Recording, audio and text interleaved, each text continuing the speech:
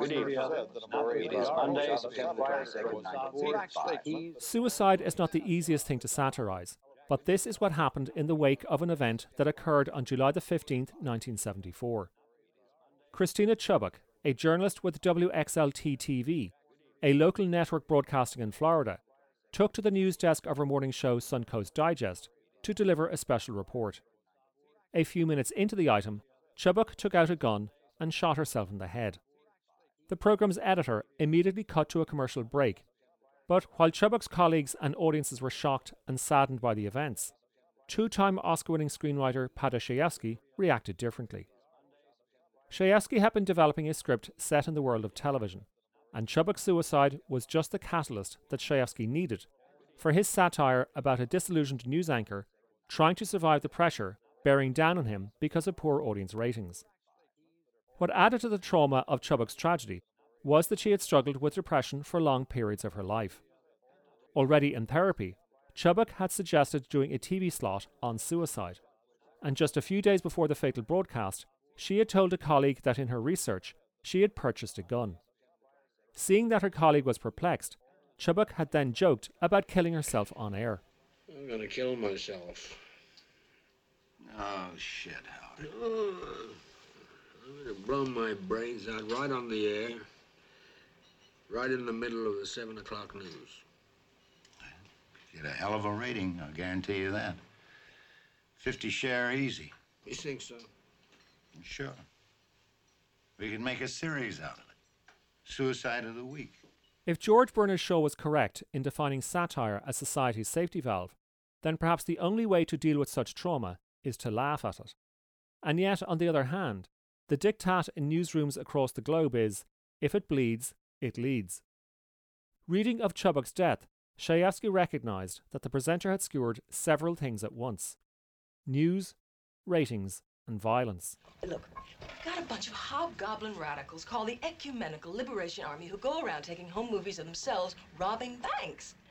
And maybe they'll take movies of themselves kidnapping heiresses, hijacking 747s, bombing bridges, assassinating ambassadors. Well, we'd open each week's segment with that authentic footage, hire a couple of writers to write some story behind that footage, and we've got ourselves a series. A series about a bunch of bank-robbing guerrillas? What are we going to call it, the Mao Zedong Hour? Chayefsky knew a lot about television. Having begun writing for the Philco Television Playhouse on NBC in the 1950s, his big breakthrough came with Marty, a 50-minute drama about a Bronx butcher who, aged 36, despairs of ever finding love. Broadcast on May the 24th, 1953, such was its immediate success that Chayefsky was asked to lengthen it out to a feature film. And the film's success? In 1955, Marty won the Palme d'Or at the Cannes Film Festival and Best Picture at the Academy Awards. Sooner or later, there comes a point in a man's life when he's got to face some facts. And one fact I got to face is that whatever it is that women like, I ain't got it.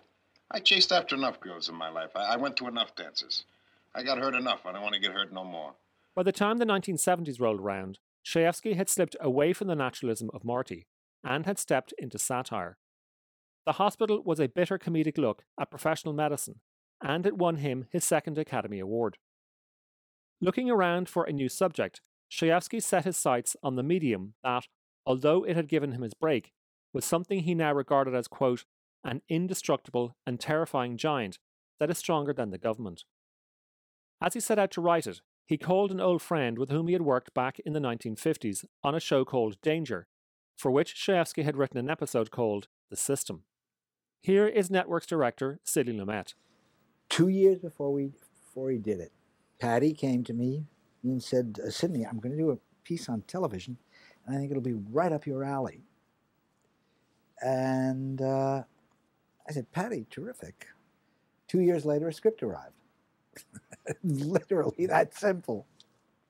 Everything that was discussed about television in that movie has happened, except we haven't killed anybody on the air yet. That's the only thing that hasn't happened, deliberately. But other than that, everything has happened. Lumet's transition from television to cinema came in 1957 with the Oscar-nominated 12 Angry Men. From there, Lumet became one of the most highly regarded and sought-after talents. So much so that by the time he came to make Network, Lumet had amassed a stunning resume that included Failsafe, The Hill, The Pawnbroker, The Offence, Serpico, and Dog Day Afternoon. When Chayefsky showed Lumet the script for Network, Lumet immediately recognised that the satire was so strong that he didn't need to add anything else. What you get is a camera style that is so unobtrusive, it is almost anonymous. Director of photography Owen Reutzmann approached it as if he were filming a documentary. Likewise, Alan Hymes' editing. Nothing draws attention to itself, and everything is deflected to focus on the performances. As for the soundtrack, this is one aspect of the film that is often overlooked. Although Elliot Lawrence composed the music for the film, Lumet applied it in a unique manner. Lawrence's score is limited to source music, the theme tune for the news show, the incidental music you hear in restaurants or on radios. Why? The film's real music is in the dialogue. Yes, Network is a satire. In terms of form, Network is an opera. From newscaster Howard Beale. I don't want you to protest, I don't want you to riot, I don't want you to write to your congressman because I wouldn't know what to tell you to write. I don't know what to do about the depression and the inflation and the Russians and the crime in the street. All I know is that first, you've got to get mad. You've got to say, I'm a human being. God damn it. My life has value. Head of the news division, Max Schumacher. You're television incarnate, Diana. Indifferent to suffering. Insensitive to joy. All of life is reduced to the common rubble of banality. War, murder, death. All the same to you as bottles of beer. Head of Network's programming, Diane Christensen. Did you see the news this morning? Did you see the Times? We've got press coverage on this you couldn't buy for $1 million. Frank, that dumb show jumped 5 rating points in one night. Tonight's show has got to be at least 15. We just increased our audience by 20 or 30 million people in one night. Now, you're not going to get something like this dumped in your lap for the rest of your days, and you can't just piss it away. Howard Beale went up there last night and said what every American feels, that he's tired of all the bullshit. He's articulating the popular rage. Newly installed chairman of the network, Frank Hackett. The division producing the lowest rate of return has been the news division, with its $98 million budget and its average annual deficit of $32 million. I know that historically news divisions are expected to lose money, but to our minds this philosophy is a wanton fiscal affront to be resolutely resisted. The new plan calls for local news to be transferred to owned stations divisions. News radio would be transferred to the UBS radio division, and in effect, the news division would be reduced from an independent division to a department accountable to Network.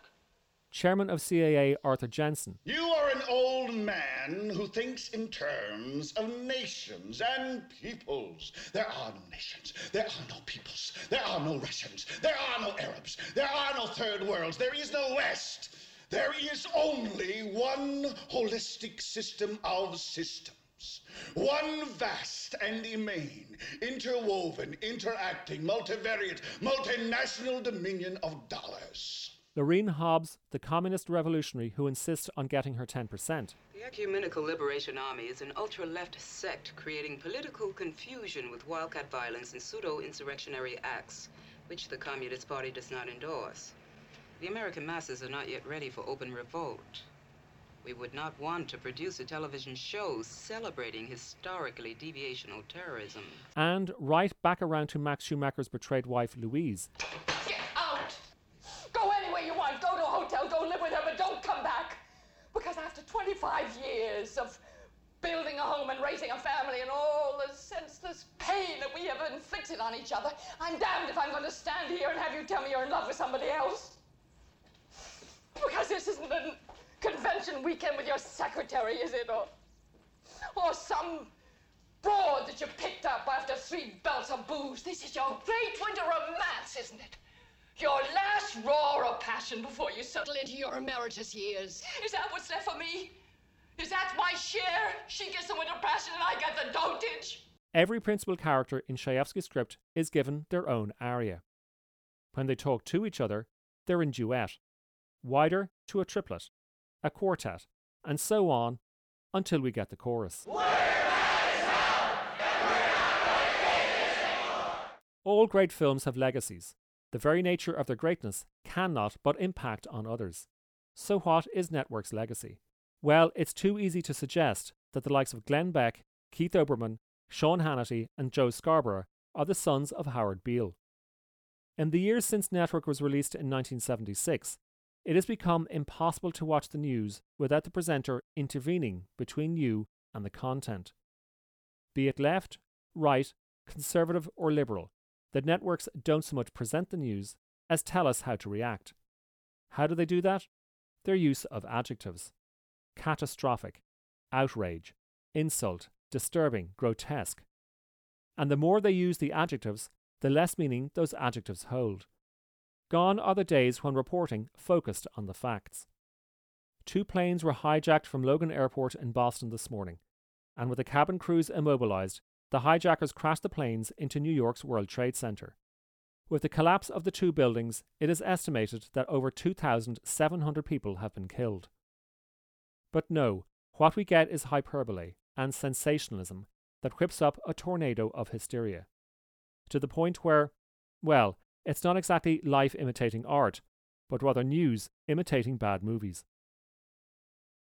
Sam Goldwyn famously said that a movie should begin with an earthquake and build towards a climax.